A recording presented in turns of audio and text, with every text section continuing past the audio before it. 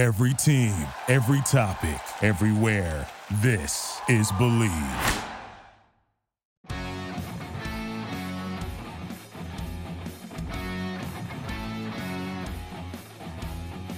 Hey everyone, my name is Christopher Price of the Boston Globe, and welcome back to another episode of the Patriots Report. We have a jam-packed show for you this week. First, it's former New England offensive lineman and friend of the podcast, Rich Ohrnberger, checking in with us to give us his take on the Patriots' priorities this offseason. He's also got a great Tom Brady story that you don't want to miss. Then we talk to Mike Rodak. He's covered both New England and Alabama, and armed with that knowledge and the fact that the Patriots have made a habit of drafting Alabama players over the years, he identifies a few guys on the roster who might be a fit in Foxborough. Like I said, a big show. But first, I want to let you guys know that today's episode is presented by Bet Online. The big game is finally here as we hit Super Sunday with the last game of the football season. And as always, Bet Online has you covered.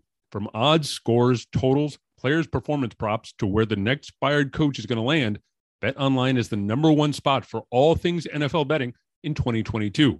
And it's not just football. BetOnline's basketball, hockey, boxing, and UFC odds coverage is the best in the business. From sports right down to your favorite Vegas casino games, BetOnline is your number one online wagering destination. Head to BetOnline today or use your mobile device to sign up and receive your 50% welcome bonus on your first deposit. Just use promo code BLEAV to get started. The fastest and easiest way to wager on all your favorite sports and play your favorite games. BetOnline, where the game starts. Now let's get things started with Rich Ohrnberger. All right, Rich, let's jump right into this here with a quick look back at the Patriots in the 2021 season. I know that they lost, obviously, in the wild card round to the Bills, but when you look at the four teams in the AFC that made the divisional round, where are some areas that the Patriots can improve in if they want to be able to compete with the rest of the conference elites moving forward? Well, I think this league is turning so much more offensive. And by that, I mean, it's obvious. You're looking at some of these offenses who are making deep runs in the postseason, like the Chiefs, like the Bengals, like the Rams. And you're seeing very similar things, just high volume passing games that are supplanted and helped with a solid run game. I mean, it's no offense to the Rams running backs room, but that's not the reason why they're in the position they are in the Super Bowl. It's Cooper Kupp. It's Matthew Stafford. It's the adjustments they've made offensively in the passing game that's helped them navigate this season differently than they have in the past with Jared Goff. And the same could be said for the connection between Joe Burrow and Jamar Chase. So when you look at this offensive arms race that's going on around the NFL, the Patriots need to catch up a little bit. In your division, you've got Tua Tagovailoa, who's somewhat underwhelming at the quarterback position, but he's got Jalen Waddle, who's a really high volume receiving target. And you look at the Bills and you look at Josh Allen and Diggs, and that connection is really profiting them a lot of wins and a huge offensive explosion. I think the Patriots need to find Mac Jones his high volume target, and whether that means finding one in free agency this offseason or finding one in the draft, they have to find one because that connection point is going to be what really brings them to the table as one of the main contenders in this league. What are we going to take away from Mac Jones's rookie year 5-10 years from now? What are we going to be talking about most when we look back on 2021 for Mac Jones? Incredible consistency for a guy who has handed a huge role. I mean, think about what he was stepping into. I think here as a retrospective and thinking about where the season started to where the season finished. It's amazing that they even made the postseason. I mean, the Patriots were reeling after Tom Brady left in free agency. I think, even though there was writing on the wall, that was still a bit of a surprise. And even after spending big in free agency and really just sort of limping into the season with Cam Newton, literally, who was coming off of many injuries, you knew it was going to be a placeholder situation. But what Mac Jones took over was essentially the greatest football players all time job, and he performed admirably. Were there hiccups? Yeah. Was there some regression at different points in the season where you saw strides in development earlier?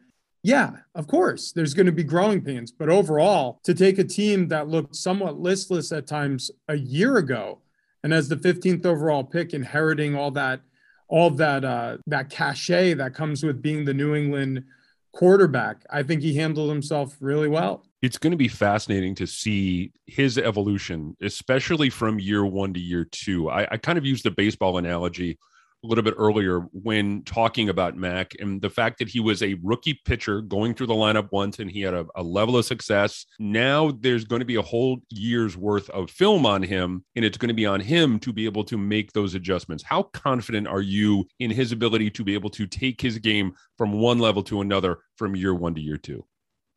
My confidence level really is going to be adjudicated on who they bring in as offensive coordinator next. You know, I think that it would help immensely if the Patriots brought in somebody who can speak the language he's already had to learn. You know, I mean, if you bring in an outside voice, somebody who is not familiar with the McDaniels offense, you'd be setting him back a little bit. But if you can keep the language intact, and I use that word because I think a lot of people are confused about it. Like every single team, you know, unless there are similarities in coaching styles or a coach came from a certain system, has a completely different language that you need to learn. And it's literally like taking out one of these language apps like Rosetta Stone or Duolingo and comparing what you've learned at other places or with other offensive coordinators to what you're learning in the new language. And it's difficult, and you got to turn some things around your head. Different verbiage means different things. And so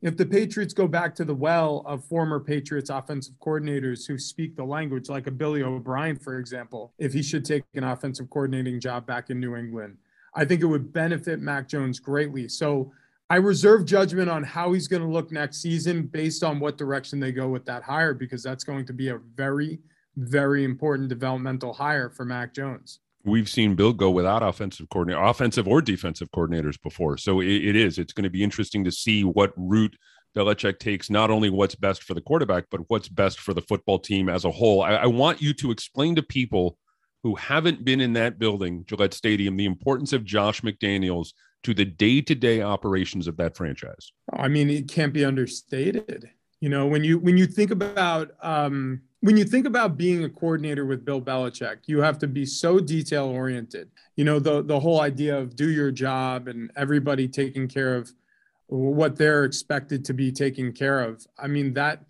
as an offensive coordinator, you wear a lot of hats. You know, you got to make sure that all your assistants are on the same page, that everybody is speaking the same language and looking at things through the same set of eyes. And so Josh McDaniels was essentially the head coach of the offense. And Bill Belichick, I mean, don't get me wrong, he is an asset. You can draw from his experience, and he definitely loves to sit down with his quarterbacks. He did it for 20 years with Tom Brady. He's doing it, I promise you, with Cam Newton a year ago and Mac Jones now.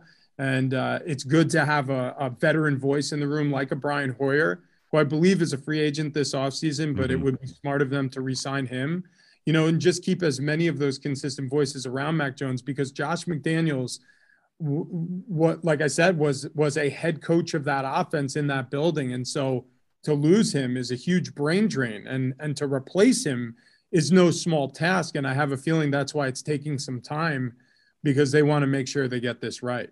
What kind of impact does it have on a franchise, even one as historically great as the Patriots and as historically great as Bill Belichick is? What kind of impact does it have when you do suffer that sort of brain drain?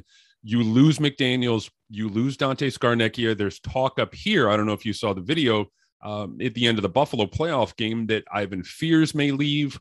What sort of impact does that have on a team when so many of those respected voices end up elsewhere? I mean, it's really your loss is somebody else's gain also. So it's not even just the fact that you're losing these coaches, but you got to go ahead and coach against them coming up in short order, right? You know, some of these guys are going to be in your conference, in your division even, and that's a difficulty that Bill Belichick, a reality that he's had to deal with throughout the course of his coaching career and has had success regardless. But when you lose familiar faces around an organization, what it means is you have to either A, have somebody in the pipeline who you've been developing, or B, get somebody caught up to replace that voice.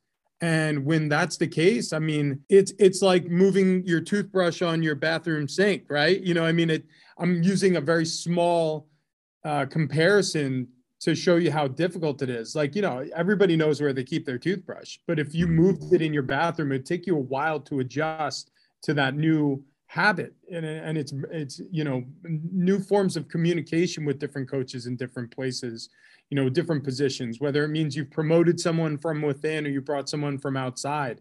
It's uncomfortable at first, and it takes time to figure out exactly how all the pieces are going to fit.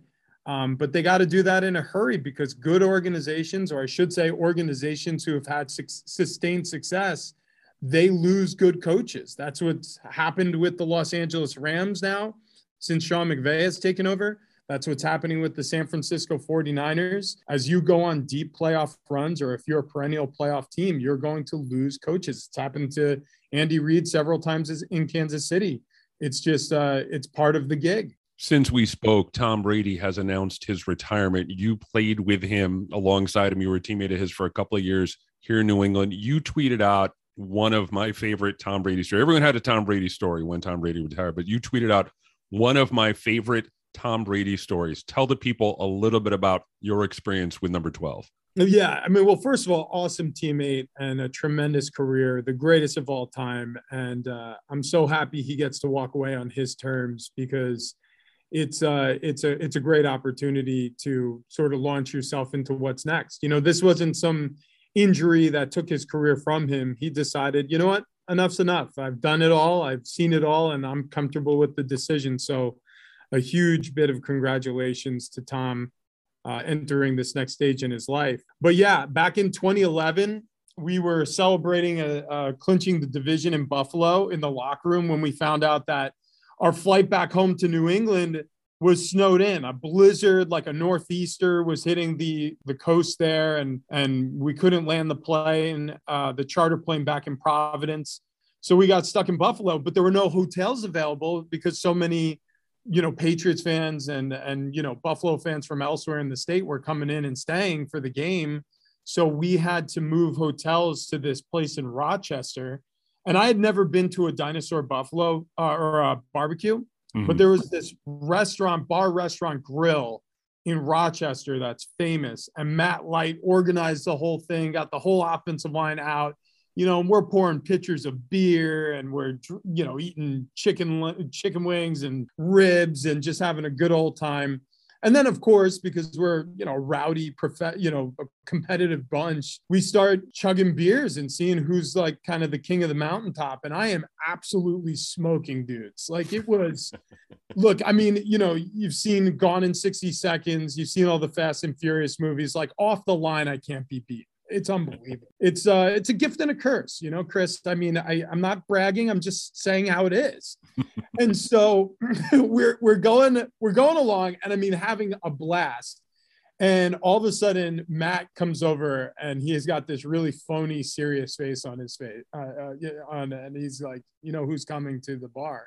I said, no, who? And he goes, somebody who's going to beat you. You're finally going to be challenged and probably toppled from this mountaintop that you sit upon. You're this throne of lies. And I said, well, who is it? And he goes, Tom Brady.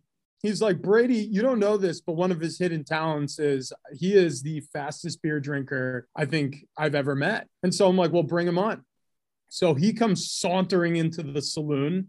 He's shaking the snow off from his jacket. And dude, it was like a movie. Like, it was like one of those old West shootouts. Like, the crowd parted. He walks to the table that's covered in chicken bones and discarded rib bones. And, they slide all the mess out of the way. They slam down 2 beers. And on the count of 3, it's me facing off against the GOAT. And sure enough, I mean, my glass hit the table first, and I slept the sleep of a champion that night. I felt great. He felt awful. He looked at me, and I could see the defeat in his eyes. And maybe for the first time in his life, he really truly felt like he couldn't hang, And I will say this: it did change our relationship. I was always very wary of him after that. Is he now? That would seem to be really incongruous when you think about his diet. Is this was okayed by, I don't know if No, Alex Guerrero was in the picture at that point or what? This was before the avocado ice cream, man. This was, Gotcha. this was, and you know what? Who knows? Maybe they were knee deep in developing the plan. You know what I mean? Like maybe they were in the test kitchen phase of the Tom Brady diet. But yeah, the TB12 method hadn't been released yet, so I think he was still able to free wing it sometimes. But it was one of those really fun moments. And there were plenty of those with Tom. He was, he was a celebrity, so he didn't get to do all the things that other guys get to do because he would get mobbed if you went out, publicly or you were too visible with him, especially, around Boston or the New England area in general. But he was generous and he spent a lot of time with his offensive line guys. And there was a sense of humility that not every star player that I've played with has, and he really connected with his teammates in the locker room. So he's one of just not only one of the best players to ever play the game, if not the best, he's also one of the all-time guys. I really enjoyed my time in New England with him. I have to ask, were you surprised at all? One of the big stories up here was the fact he did not mention New England in his retirement announcement. Did that surprise you at all? Oh, it certainly did. And there's nothing, as you know, Chris, from covering him all these years, there's nothing he does that isn't calculated. There's no question that was intentional to whatever extent, I don't know. And for whatever reasons, I can't speak on intelligently, but there's no question that somebody either in his PR team, his wife, who might have looked over his retirement, Instagram and Twitter posts, or, somebody close to him otherwise said, hey, Tommy, there's no mention of Belichick or Robert Kraft or the Patriots fans or any of your teammates from New England. Is this the route you want to go? And he said, yeah. And again, like I said, I don't know why, but it did strike me as odd. And I know it definitely struck a chord with fans out there in New England. And I do think that he got around to it on Twitter, retweeting some things from Patriots Nation and giving a shout out later on. But that initial retirement post, going 9 different pages without a mention of New England. Yeah, it struck me as odd, but again, there's a reason for everything he does. And I don't know exactly what the reasons are. Maybe one day there'll be more clarity around that. He's the great Rich Ohrnberger, people. He's a great follow on Twitter, OHRNBERGER. Tell people about the new show you got going on. Oh my God, I'm having the best time out here in San Diego. You can hear it anywhere you are on the iHeartRadio app as well. We're getting it up going on Apple Podcasts and Spotify and all that stuff soon to come. But Hartman and Rich O show, we got a national show on Fox Sports Radio that goes 10 to 2 Pacific time on Sundays. And then we do our San Diego show from 6 to 9 a.m. on the West Coast. And it's just a barrel of laughs every single morning. We're trying to just have fun. There's enough serious news talk. There's enough people tackling all the intense, sports stories, which many of them intermingle with politics now and race relations in the country. I think we're just trying to find a place to still have fun in the candy store that we all get to work in sports. And so I appreciate you giving it a mention on your podcast here, Chris. We're having a lot of fun with it. I appreciate you taking the time, Rich. Hopefully we can circle back around sooner rather than later and catch up again real soon. Will do. Thanks, Chris. Thank you. Take care, man.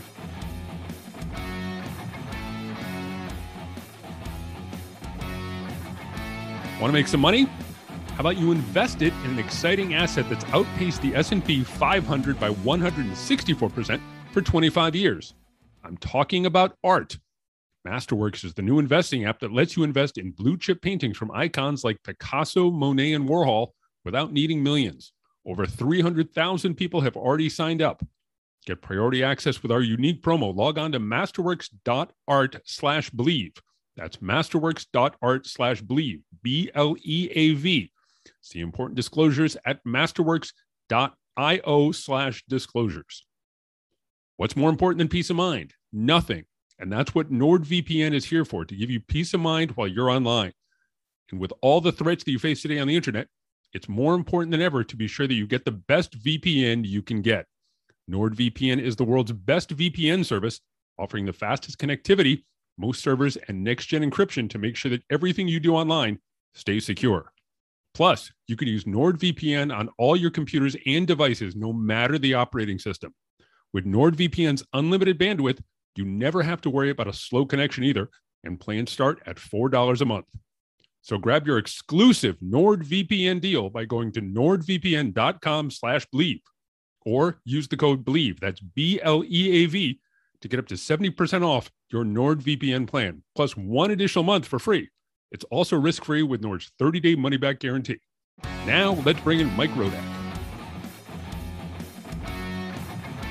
Mike, you have covered both New England and Alabama, and armed with that knowledge and the fact that the Patriots have made a habit of drafting Alabama players over the years, I was hoping you could identify a few guys on the Crimson Tide roster who you think might fit in Foxborough. Now, let's start on the defensive side of the ball. The consensus seems to be that New England needs to get younger and faster on defense. Are there 2 or 3 names Patriots fans should consider when it comes to this year's draft? Definitely, yeah. I mean, I would say overall, it's going to be a bigger defensive draft for Alabama after those first couple first-round picks. I mean, Evan Neal and Jameson Williams, the tackle and wide receiver, will be their first-round picks. That's pretty much a certainty right now. But after that, most of the draft's going to be on defense, and I think that's where the Patriots could do some damage as it relates to Alabama. The guys that I would watch, first of all, would be Christian Harris, their inside linebacker, so Alabama plays, and they always have under Saban, a 3-4 system. So it's, the Patriots, it seems like they've kind of gone back and forth in recent years, but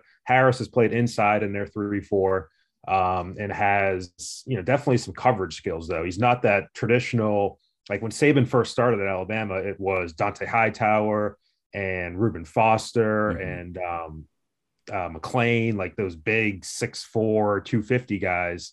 They've really shifted over the years to going more towards the smaller, faster guys, and that's kind of where Harris fits in. I don't have his exact measurements in front of me, but he's definitely smaller and faster than those guys were. And coverage guy, downhill guy in terms of being able to create some tackles for loss. Probably not the biggest or best blitzer in the world. They didn't ask him to do a ton of that from that spot, but I think he could do it at the NFL level. Had a great game against Georgia in a national championship game, his best game of the year. And it was overall, I'd say, a disappointing year for him coming in because he had a great junior year or a great sophomore year. This was his junior year last year, and was first team preseason all SEC, a lot of high expectations. I think I saw some top 10 draft projections for him coming into this past season, and just never really was the same playmaker that he was the year before. But that raw talent, that raw speed, athleticism, I think is all there with him. And I think when you look at maybe his draft stock, it's probably dropped to the point where, I've been seeing him mid to late second round.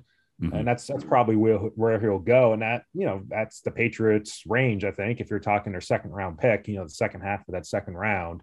So you'd be getting a guy who certainly would bring more athleticism than what they have right now in Hightower and Juwan Bentley. And, probably more, Jamie Collins is sort of a freak athlete. I don't know if anybody truly compares to him, but probably more in that mold than it would be a Hightower thumper mold. So that would be one guy I would certainly watch. And, I think with him, he's definitely, I think he does fit the Patriots mold from a character standpoint. He's a very quiet guy, never really said much to us. I think a guy who sometimes, might have gotten in his own head a little bit, especially during this past season when he wasn't making the same sort of plays up until the national championship game. But, I don't think he's any sort of a character red flag. I think if anything, you would wonder what sort of leader he is. He's not a Ray Lewis, pound your chest and give a speech to the team sort of guy. He's a very quiet guy. So I don't know if you're getting a ton from just a guy who will stand in front of the room with Harris. The second guy that has really intrigued me, potentially with the Patriots, would be Jalen Armour-Davis, who is a corner. And not a ton of people expected him to come out this year. I was surprised. I think a lot of people were surprised that he came out. He had another year left. He was a redshirt junior last year, but it was his first year as a starter, starting at cornerback for Alabama. A taller, lankier guy. We know the Patriots have gone towards those guys in the past. Razai Dowling coming to mind from 10 years ago. Juwan Williams, I think, would probably fit that bill as well as being a lankier guy. So that would be his calling card. he didn't take part in the Senior Bowl because I don't know if he was eligible as a redshirt junior. So it's probably something where at the combine and his pro day is going to be the first time for people to really see him from a draft standpoint. And I think he'll get more attention then, because right now I don't really know what his draft projection would be. That he's kind of the biggest mystery of Alabama players, because he hasn't really been a part of mock drafts because people didn't expect him to come out. So I could see him going as high as the second round. I could also see him being a third, fourth, fifth round pick. But the Patriots need corners. I mean, it'll help to get Jonathan Jones back, but then potentially losing JC Jackson, there's certainly an opening there. I don't think you're not going to beat the Chiefs. You're not going to beat the Bills trotting out Miles Bryant and D'Angelo Ross and those guys. So they're going to need to get somebody at corner who I think can play against some of these receivers and these quarterbacks. And that would be the guy that would intrigue me more for Alabama than their other corner, who's also in the draft, and Josh Jobe. I think Armour Davis might have a little bit more just physical ability and kind of raw talent there. It feels like, looking at Harris's numbers, I just called him up, 6'2", 232.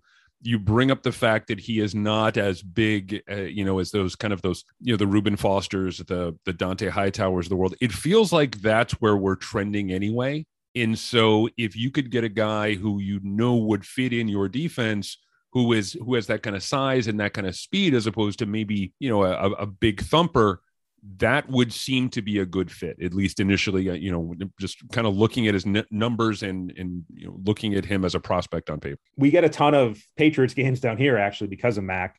And, it's a case of, I was watching the Colts game that was on primetime here, and you could really tell that speed of the Colts defense showing up in that game, especially in contrast to what the Patriots had. And, even the Bills games, you could tell just the speed of that, like Matt Milano that the Bills have, and Tremaine Edmonds, and they really drafted some athletes at linebacker in Buffalo. The Patriots don't have that. They have Bentley, who I think is a guy playing 10 or 15 years past when he should be in terms of the style of the NFL. If he got drafted for the 2001 Patriots, he'd probably be a better fit than what he is now. And obviously Hightower is probably close to the end in terms of his career. So they do need somebody inside. I think the second level of the Patriots defense is probably the bigger need to me, just watching them, than their defensive line. I think they're all right with Barmore. They're all right with Godchaux. I mean, it's not like they play a ton of defensive linemen anyway. So yeah, I think that would be a good fit for him. Just in terms of, like I said, Alabama's gone that direction too. They got a transfer from Tennessee, Henry To'oTo'o, who is small, but that's what you need if you're going to go out and cover a tight end or slot receiver or running back out of the backfield. That's kind of what you need these days.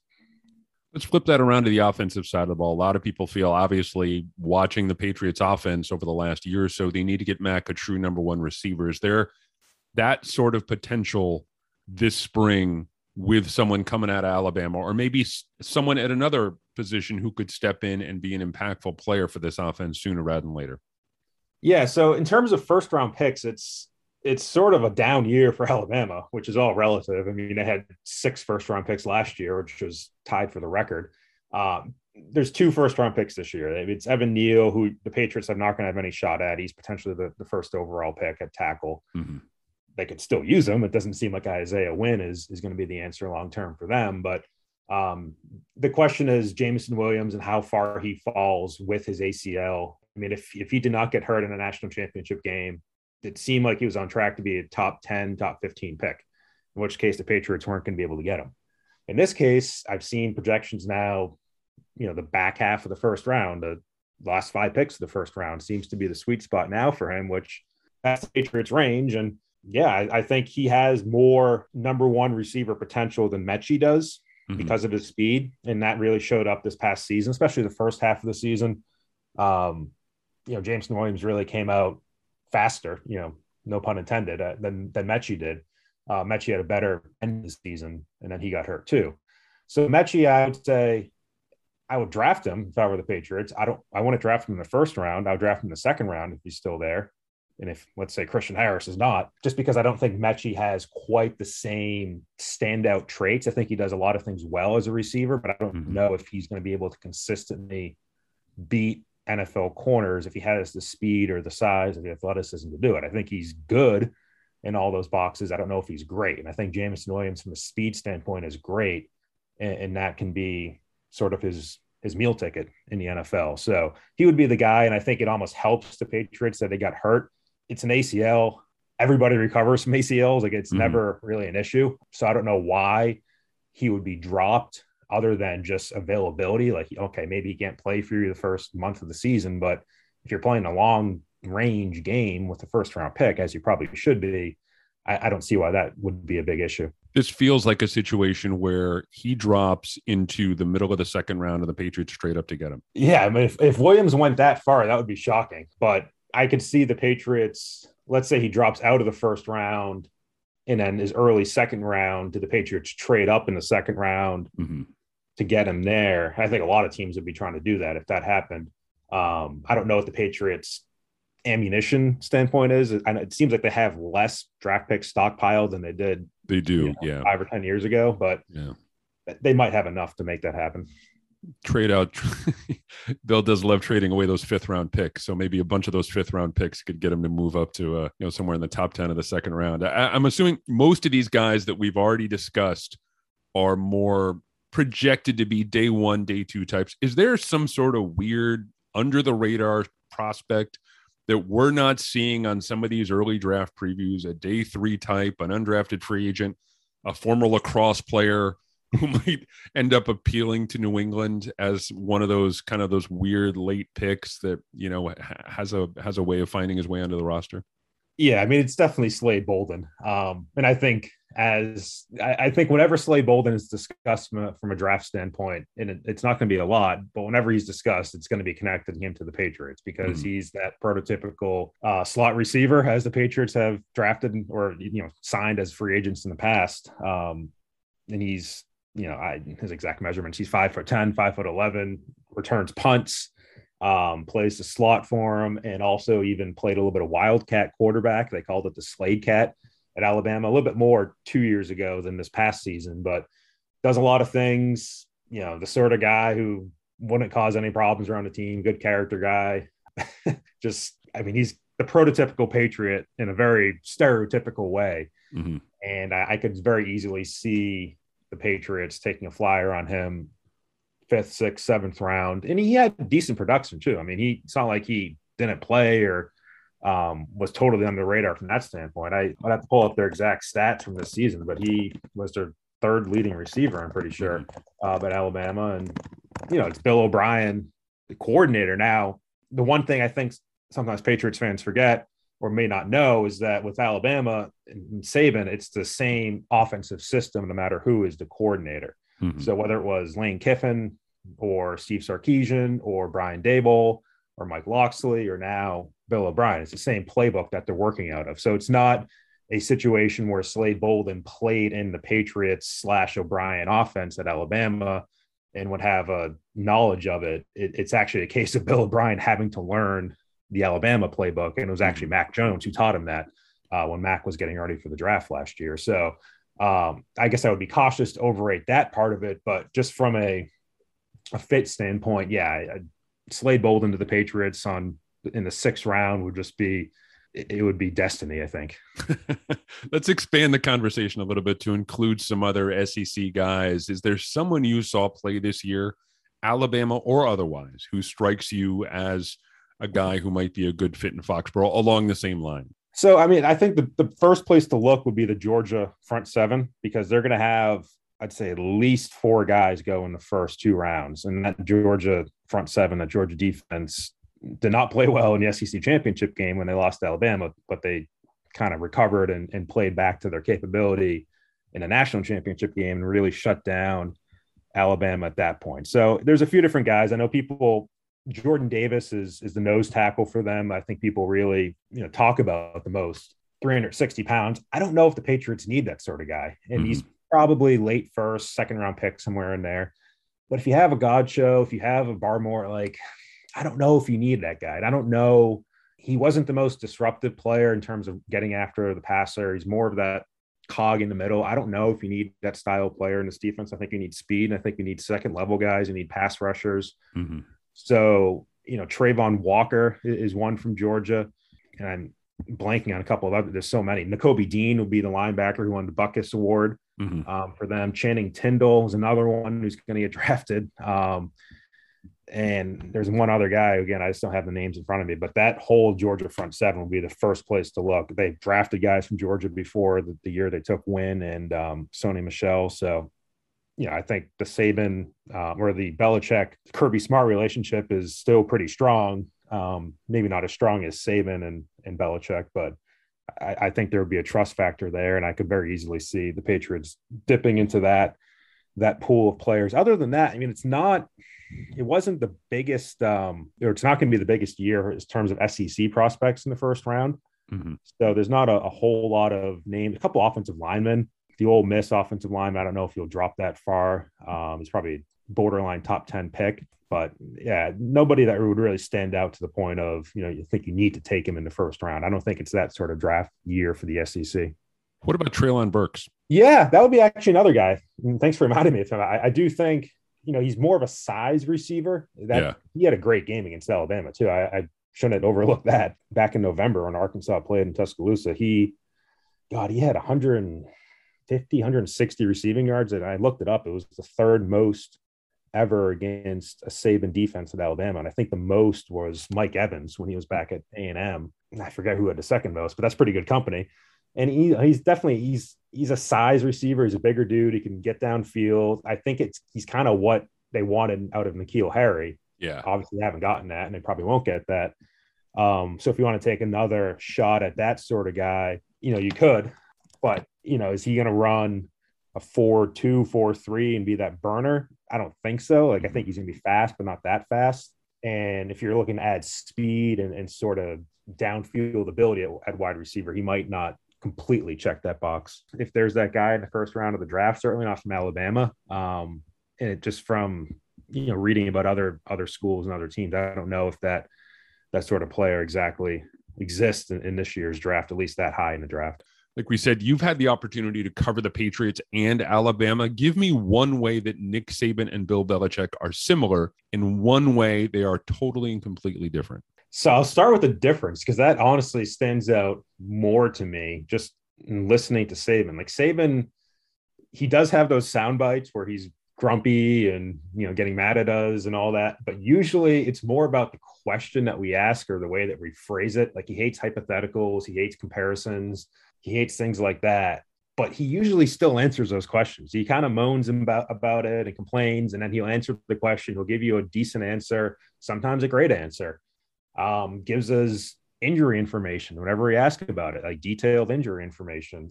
It's very, I don't say philosophical, but like he worked very closely with a psychology professor at Michigan State when he was there. And it's really carried over the rest of his coaching career, where he's all about the psychology of how players think and how you need to coach them. And he almost gives us the same speeches that he gives his players when he starts his press conferences about how they need to approach the week and all that.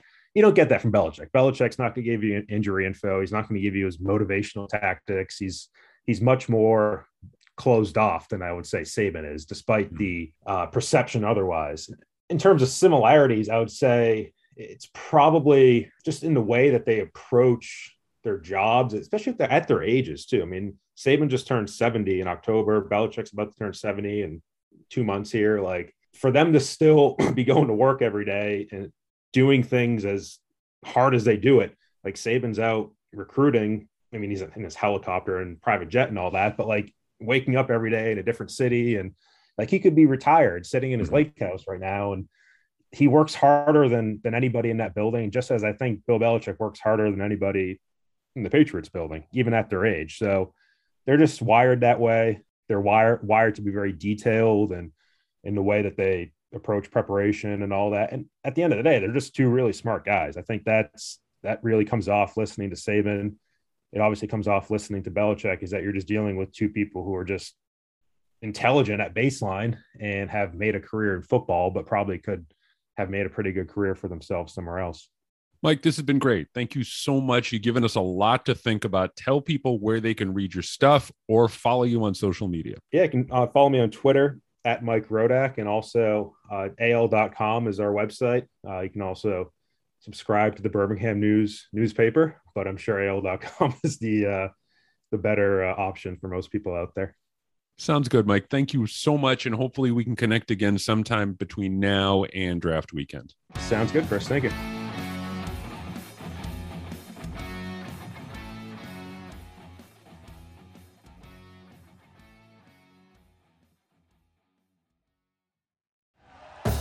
Thank you for listening to Believe. You can show support to your host by subscribing to the show and giving us a 5-star rating on your preferred platform. Check us out at Believe.com and search for BLEAV on YouTube.